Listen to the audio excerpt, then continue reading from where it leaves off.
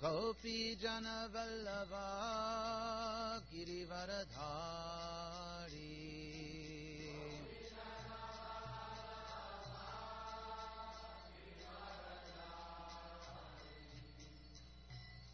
Gopi Jana Vallabha Girivaradhari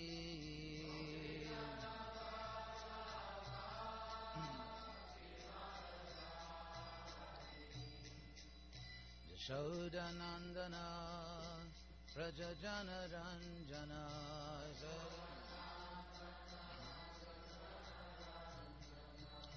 Yashodanandana Prajajana Ranjana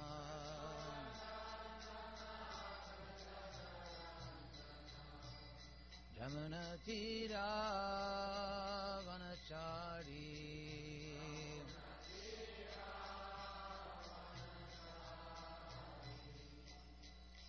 Jamuna Tira Vanachari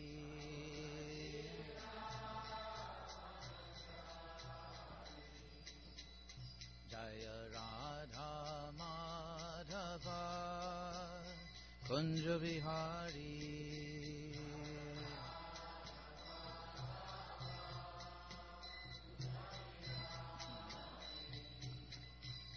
Jaya Radha Madhava Kunja Vihari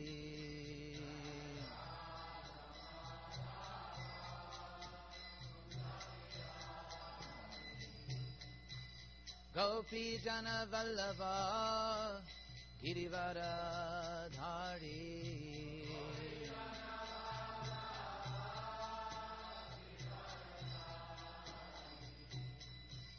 Gopi Jana Vallabha Girivaradhari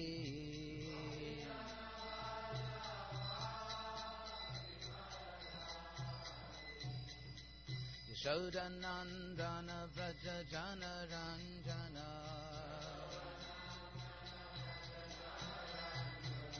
Yashodanandana Vraja Jana Ranjana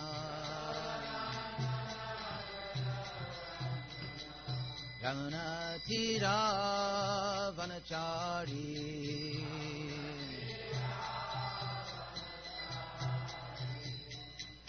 Yamuna Tira Vanachari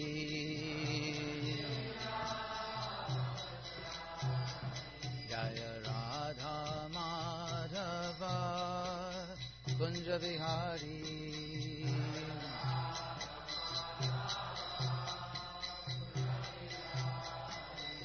Jaya Radha Madhava Kunja Vihari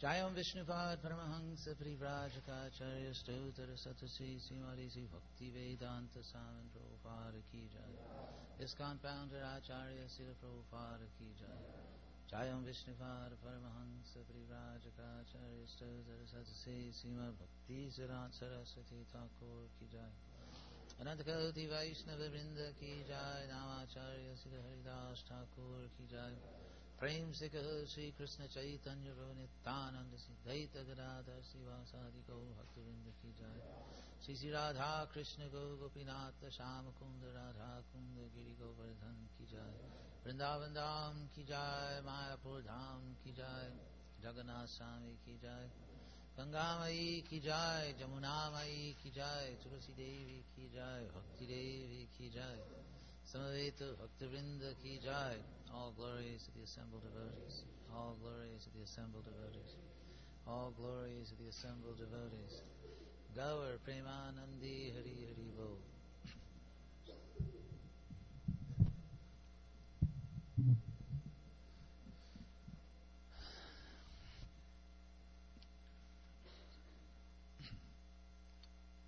So, Srila Prabhupada's Srimad Bhagavatam.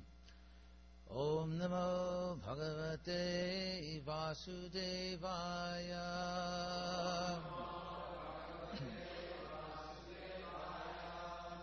Om Namo Bhagavate Om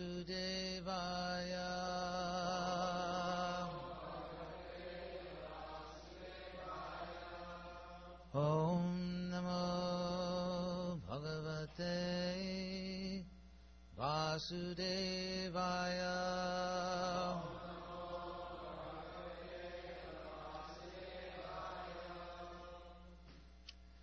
Yesham Vibharmi Aham Akhanda Vikunta Yoga Maya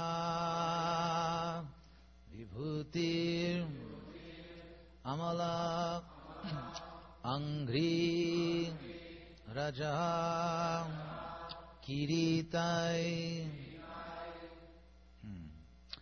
Viprang Tu Ko Nam Vishahita Yad Arhana Amva Sadhya Punati Saha Chandra Lalama Lokan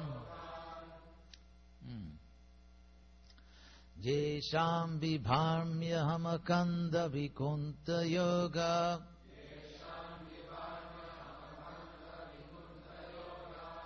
Yesham Vibharmyaham Akanda Vikunta Yoga Maya Vibhutiramalangira Jakiritai Maya Vibhutiramalangira Jakiritai Viprangs tu kona vishahita jararhanam bhav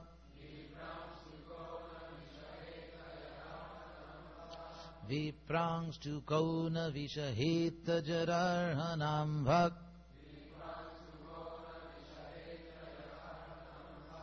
Sadhyak punati saha chandra lalama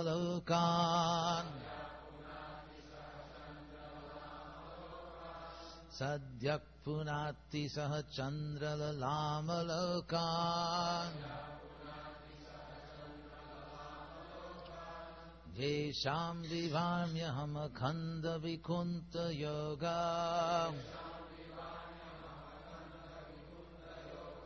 Yesham vibhamyaham akhanda vikunta yoga Maya vibhutiramalangrira jakiritai Maya vibhutiramalangrira jakiritai Viprangs tu kona vishahita jararhanam bhak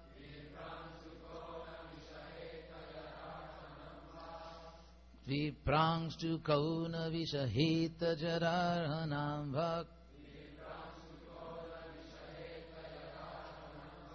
Sadhyak punati saha chandra lalama lokan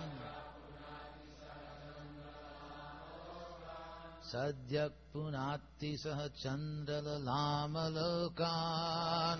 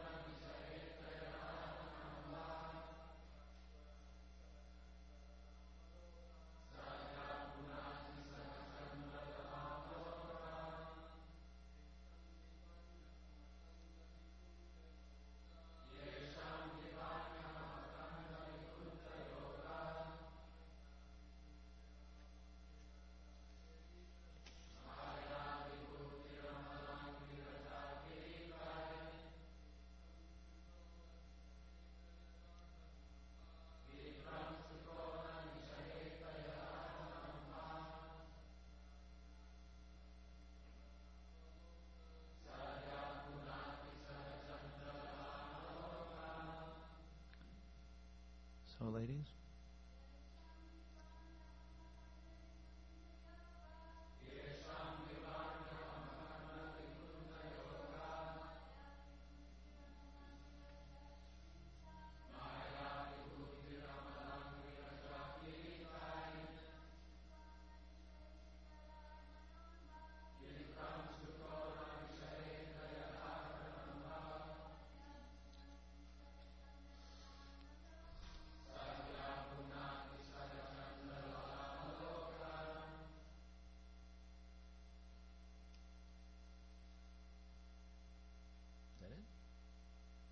Last chance.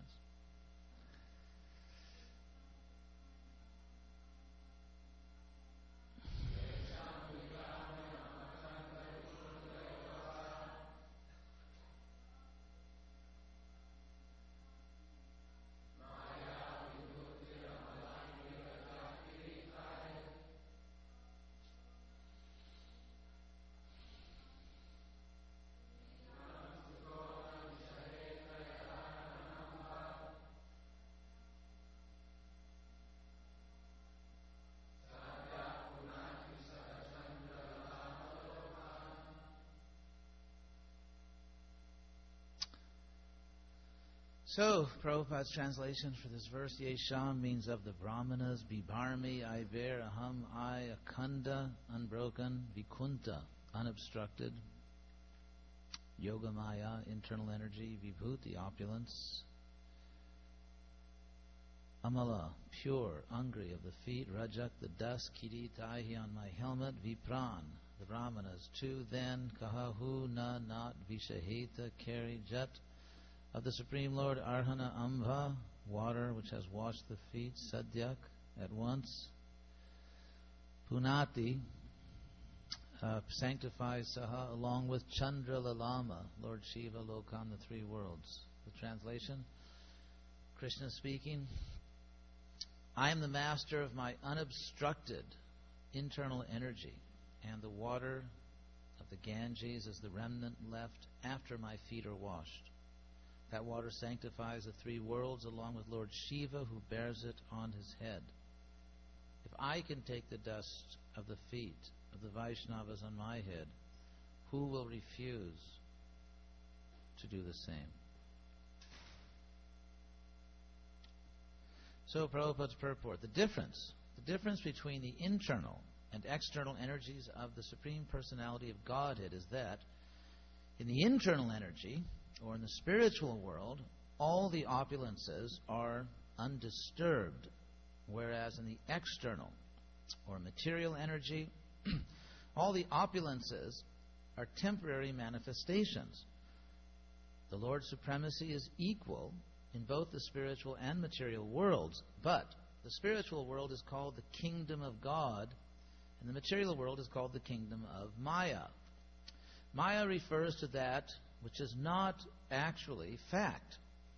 The opulence of the material world is a reflection. It is stated in Bhagavad Gita that this material world is just like a tree whose roots are up and branches down. This means that the material world is the shadow of the spiritual world. Real opulence is in the spiritual world. In the spiritual world, the predominating deity is the Lord himself, whereas in the material world, there are many lords. That is a difference between the internal and external energies. The Lord says that although he is the predominating factor of the internal energy, and although the material world is sanctified just by the water that has washed his feet, he has the greatest respect for the Brahmins and the Vaishnava. When the Lord himself offers so much respect to the Vaishnava and the Brahmana, how can one deny such respect to such personalities? Shri Prabhupada ki jai. Namo Vishnu Padaya Krishna Prishtaya Bhutale Srimate Bhakti Vedanta Swaminiti Namine Namaste Saraswate Deve Gauravani Pracharine Nirvishesha Shunyavadi Paschatya Desha Tarine. So, Jesham Vibharmya Hamakanda Vikunta Yoga Maya Vibhutiramalangira Jakiritai Viprangs to Ko Navisaheta Janarhanamba sadyak punati sahachandra lalama lokan.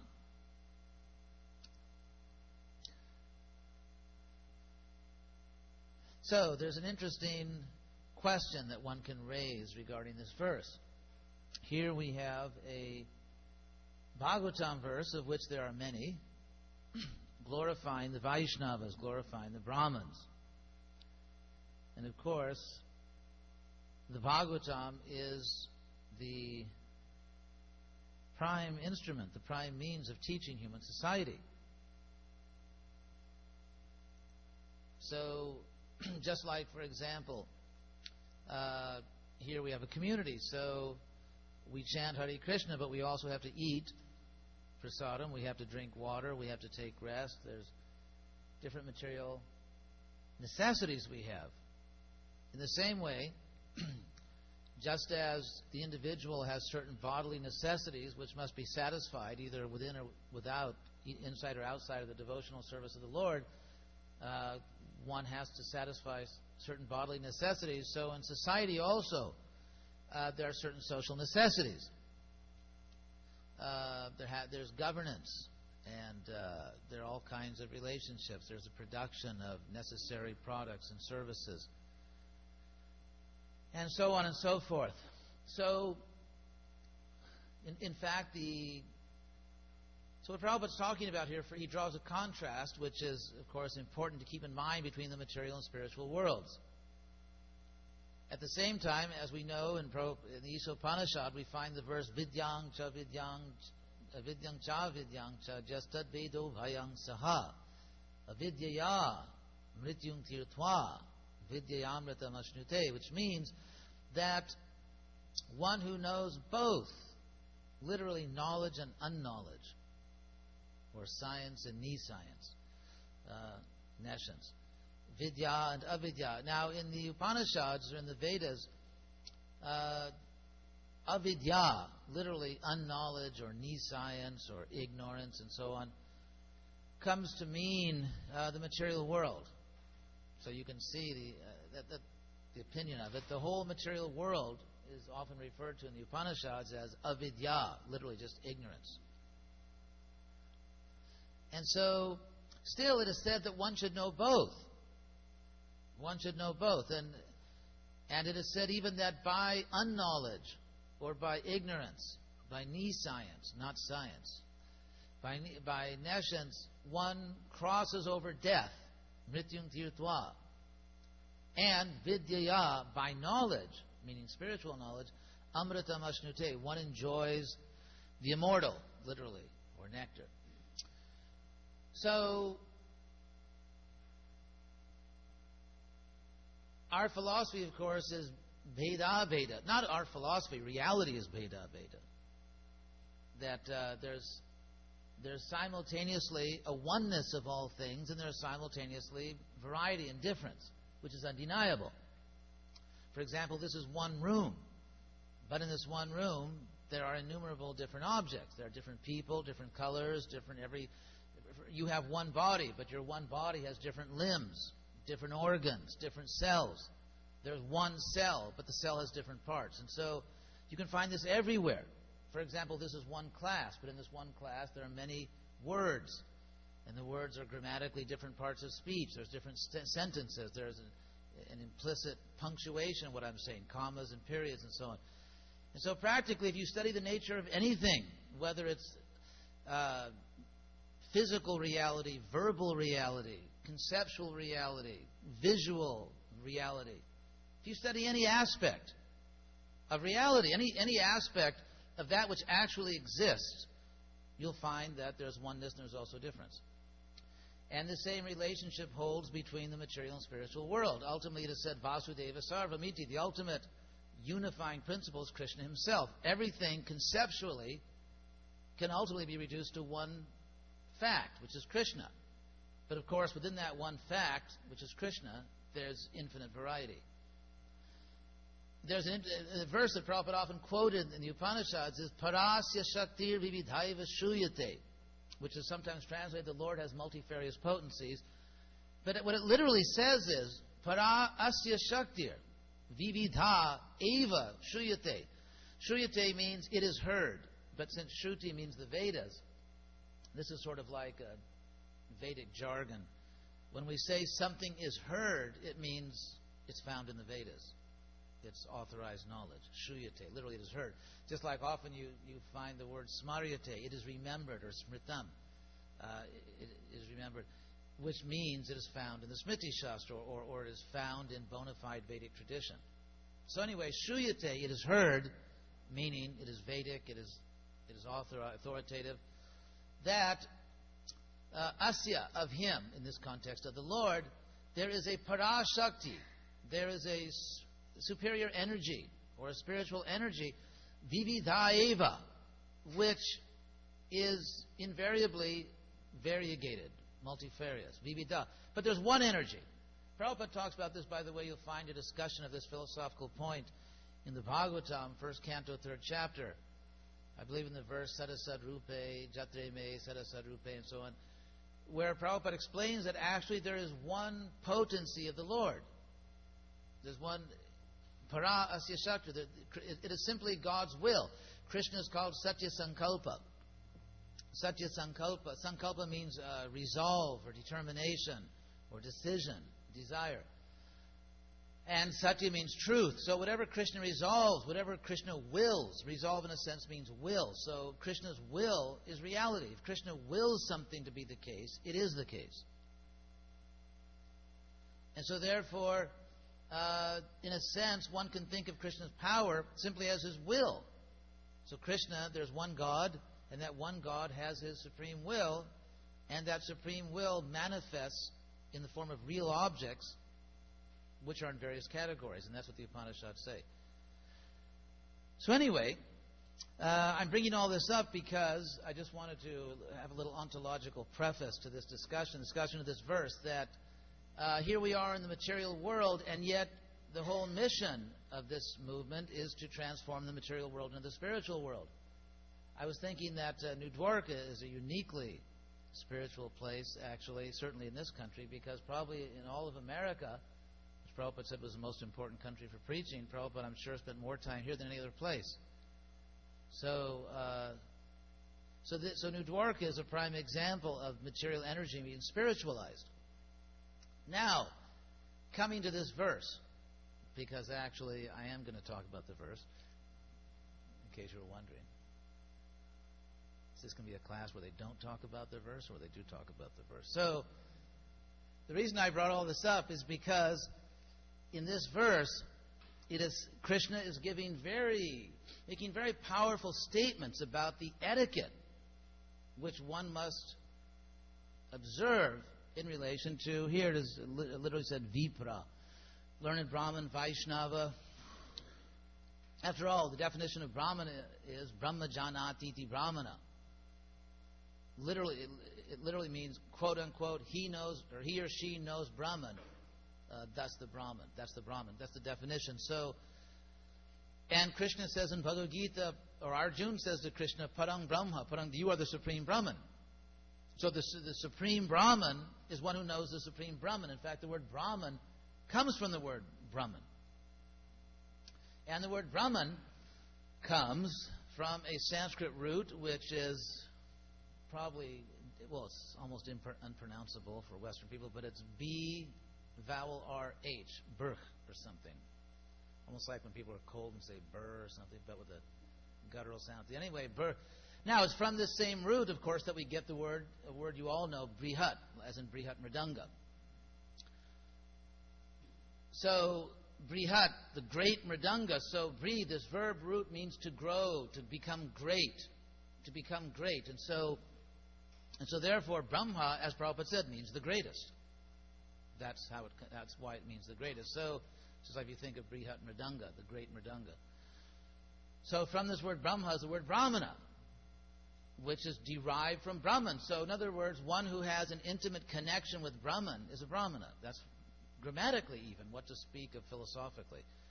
So, since we know from the Bhagavad Gita and other Vedic literature that Krishna is the Parang Brahma, the Supreme Brahman, the Supreme Brahmana is the Vaishnava. So this is not simply our version of things. It follows, actually, logically. Anyway, so my question is,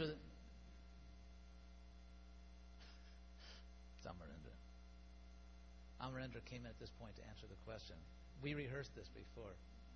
He dramatically comes in just when I raise the question. So, given our ontology, which just means the philosophy of being, of existence, in other words, there's different branches of philosophy, ethics, or epistemology, how do you know you know, how do you know you know you know, and so on. And then there's ontology, which just means what really ultimately exists, and how does it exist? How many things exist? What things can be reduced to other things, but what things are irreducible? By the way, there is a common Sanskrit word, which you all know, which really means an ontological truth. In other words, satya. Satya in Sanskrit means true in the sense of tell the truth. In other words, the opposite of a lie is satyam, the truth. On the other hand, if you mean an ontological truth, in other words, you're talking about one of the irreducible, real things that exist, then of course the word is tattva. And that's why the word is used, for example, in Vishnu tattva or Jiva tattva. So literally in Sanskrit, Vishnu tattva means Vishnu as an irreducible, fundamental, real thing. Or Jiva tattva. So, anyway, so given this state of affairs, given the fact that things are one and different, that therefore the material world is also Krishna's energy, given the fact that we are to spiritualize this energy, and therefore we can't simply go away into some type of fairy tale spiritual world. We have to be in this world. We have to be grounded. We have to do real practical things for Prabhupada. We have to be productive, just as Prabhupada was, and yet be Krishna conscious and do everything for Krishna. Given all that, and all the practical necessities and just the way this world is, how do you actually carry out this instruction? In other words, when we have that Krishna's giving, in the real world, for example, there's hierarchy. And hierarchy is natural. For example, there's a natural hierarchy between parents and children. When parents have children, the children are intellectually and physically and in every way inferior to the parents. Perhaps not spiritually, but materially. And the children have to follow the parents. If the parents are, let's talk about civilized parents, then the children have to follow the parents. There's a hierarchy. The parents have to follow the government. There's another hierarchy. And so on and so forth. You can find this in the animal kingdom, in the plant kingdom, everywhere. You can't point to any realm or any aspect of the world where there's not hierarchy. So again, there's difference. Things are one and different. But one of the differences is differences of status, differences of power, differences of position. That's one of the differences, despite the oneness.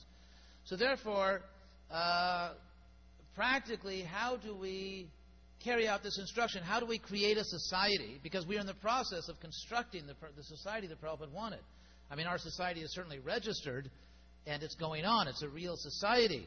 And yet, as we know, what we aspire to have is a society of pure Vaishnavas, a society that that offers all kinds of cultural and social services and so on. So, how does one go about organizing, constructing a society, a pure Vaishnava society, in which there is hierarchy, there are so many practical needs, and yet at the same time we follow this instruction of Krishna, as Prabhupada says. And as Krishna says, we take the dust of the Vaishnavas on our head, we offer them all respects. So this is one of the points which is one and different. One and different, because on the one hand, we certainly have to offer all respect to all Vaishnavas. At the same time, even among the Vaishnavas, there will be hierarchy. And so this really is, if you think about it, the art of all work. How we can construct a society which has the highest standard of etiquette, the highest standard of culture, and mutual respect, and yet at the same time puts in place, firmly in place, necessary hierarchies. So this is certainly a challenge. It's certainly a challenge to us. There's a very nice Prabhupada story which Giriraj Maharaj shared with me. He may have also shared it with you. It was toward the end of Prabhupada's manifest pastimes in this world. Prabhupada was, of course, very ill, and he was in Vrindavan. And in the middle of the night, Prabhupada's servant suddenly woke up Giriraj. To make sure I'm still on time. Okay, after the story, we'll take questions. End on time. So, Prabhupada's servant came and woke up Giriraj in the middle of the night. So, of course, he went running to Prabhupada's room, and he sat there. I think it was dark, and maybe there might have been a candle or whatever. So Giriraj sat there in the corner, and Prabhupada didn't speak. He was simply sitting there wondering, why did Prabhupada call me in the middle of the night? And so after some time of sitting there, Prabhupada finally spoke, and Prabhupada gathered his physical energy and asked him, do you think this movement will go on when I'm gone? And Giriraj was quite startled by this question. And he sort of gave the standard answer that you think you're supposed to give, which is, well, Prabhupada, if we chant Hare Krishna sincerely and follow the principles, it will go on. But Prabhupada indicated this answer was necessary but not sufficient. And then he said, also, how did he put it? Intelligence and organization are required. Intelligence and organization. So it's an interesting point, because on the one hand we know everything comes from chanting Hare Krishna, but I think the point here is that if one is chanting Hare Krishna sincerely, and if one is not just an extraordinary Avadhuta type personality, if one is chanting Hare Krishna sincerely, it will become apparent to us that everyone else is spirit soul, that there is a crying need, literally, to preach Krishna consciousness, and that to do so, certain practical steps have to be taken. And so if one chants Hare Krishna effectively and receives the mercy of Krishna, one will be enlightened and blessed with this awareness of the need to take pure but very practical, intelligent steps to spread Krishna consciousness all over the world.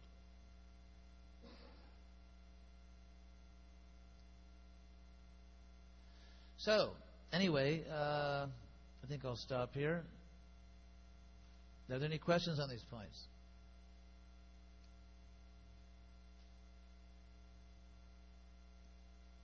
No takers? Yes.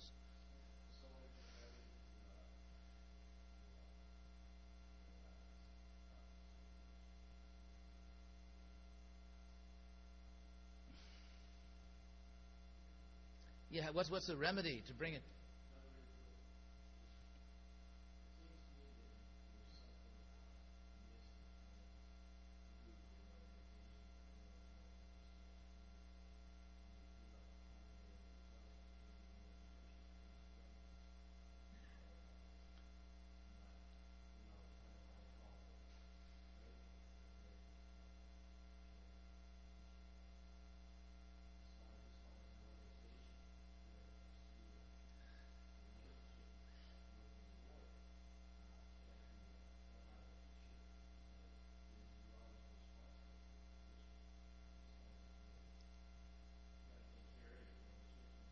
I think that, first of all, as far as a remedy, I'm very optimistic ultimately. Sometimes may not seem that way, but actually I am very optimistic about ISKCON, and I think we're progressing. If you look at things from a historical perspective, it's like if you plant a seed and then the plant starts growing, you may wish that the plant was already a huge fruit-bearing tree, but everything takes its time. And so there's a natural process in which human societies grow, and that's what's happening in ISKCON. And we find that there is greater and greater maturity. There are more and more devotees who are mastering the principle of Yukta Vairagya. I mean, the fact that Anuttama is here right now is certainly a very positive sign of someone doing something right. And so, of course, ultimately it comes down to spiritual purity, but yeah. Anyway, I guess I'll say on that topic. Yes, Makanlal. Yeah, you raised a very interesting point about how our society has hierarchy. We have sannyasi, we have BDC, we have system established by hierarchy.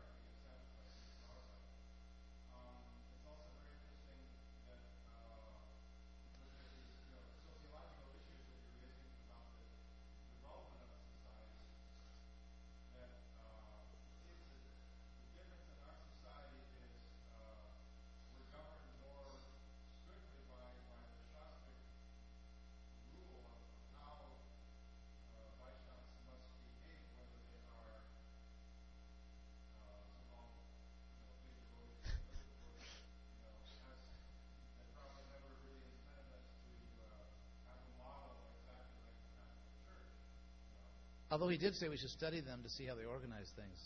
I mean, I don't think he wanted a pope, but Prabhupada, I mean, there are some organizational aspects of other religions which are I just made up an English word, which are purely common sense. I mean, in religious organizations or commercial organizations or political or social organizations all over the world, you'll find they have regions and zones, and in regions they tend to have someone in charge, and they have someone in this department and that. So some things are, for example, we're speaking English right now. And so whether we're speaking about Krishna or whether we're speaking about something else, it's the same grammar. The structure of English, the grammatical structure of English doesn't change, if you're talking about Krishna or something else. In the same way, we now know that, as Prabhupada told us many years ago, we can't imitate Raghunath Das Goswami's diet, the ultimate diet. Eating a few grains of rice, we can't imitate Prahlad Maharaj, eating poison. So there are certain laws of nutrition which govern the body. And whether of course, prasadam is spiritual. Of course, it bestows spiritual benefit. But we find that devotees who, I remember Satsrup told me that one time Prabhupada told him many so-called big devotees have fallen down in the name of Mahaprasadam. So if we eat in certain unhealthy ways, we will get unhealthy results, and our senses may become agitated. One time, Jai Swami years ago wrote a letter to Prabhupada saying, how do you overcome agitation of the senses? Prabhupada said, don't eat at night and don't eat spicy prasadam. So we can see clearly in many of Prabhupada's instructions that I don't want to say the material aspect of prasadam, but whatever you want to call it, the external aspect of it, how many calories it has and how much sugar and spice and everything nice it has in it, it does affect us. And how much we eat affects us. Prabhupada said, if your stomach's too full, it presses on something it shouldn't press on. So therefore, based on that, I would say whether you're a devotee or not, there are certain objective rules governing nutrition, governing the health of the body. What Anuttama is going to present to us, we can call it Vedic public relations or Vedic media relations, but it's really just intelligent. It's really just objective. So if Veda means knowledge, then it's Vedic because it's based on knowledge. It's just objective. In the same way, in terms of organizing a society, there are certain objective principles. There are certain objective principles which govern the success or failure of human organizations, of communities and societies. And if we know about those things, it will benefit us.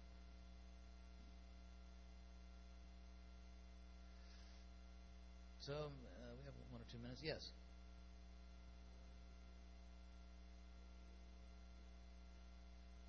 Talk a little bit about book distribution.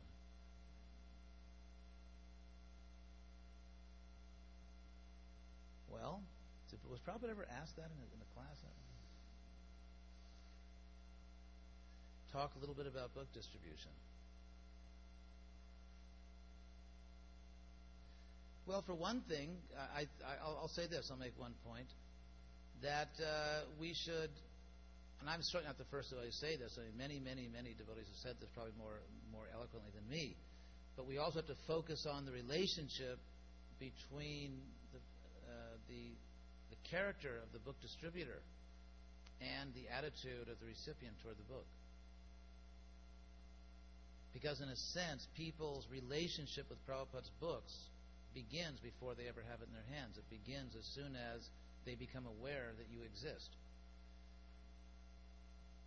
And how you approach them, and just your character, just who you are and what you are, is the beginning of their relationship with Prabhupada's books. And the book distributor has to be an example of what's in the books. So if there's, in other words, the book is the Bhagavatam. It's it's various forms, this book or that book, but it's all Bhagavat. It's all in a sense. And so the book distributor has to be a person Bhagavat. So if the distributor and the product are non-different, that's a very powerful impression. Prabhupada also said in Los Angeles in May 1972 in the old temple room, he was actually sort of making fun of some of his disciples who were distributing books and didn't read them. And he said, so when you approach people, if they ask you, do you read these books that you want me to read? You can say, no, I don't read them. I just sell them. So we should be inspired. The distributor should be non-different from the book. Then it's science.